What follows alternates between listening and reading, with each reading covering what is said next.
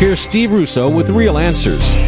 I'm a type A personality, and I don't like waiting, especially in long lines. Sometimes I wonder if I'm even going to survive.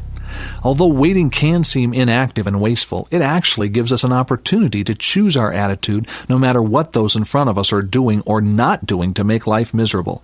No one likes to wait. Yet think about the possibilities beyond the wait. Think of Moses spending 40 years in the backside of the desert, or Joseph separated from his family. Think of the Apostle Paul sitting in prison, chained to guards, limited to the power of prayer and letter writing.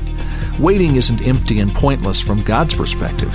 In waiting, we decide what our attitude is going to be toward life, especially whether we will choose to wait or not wait on the Lord.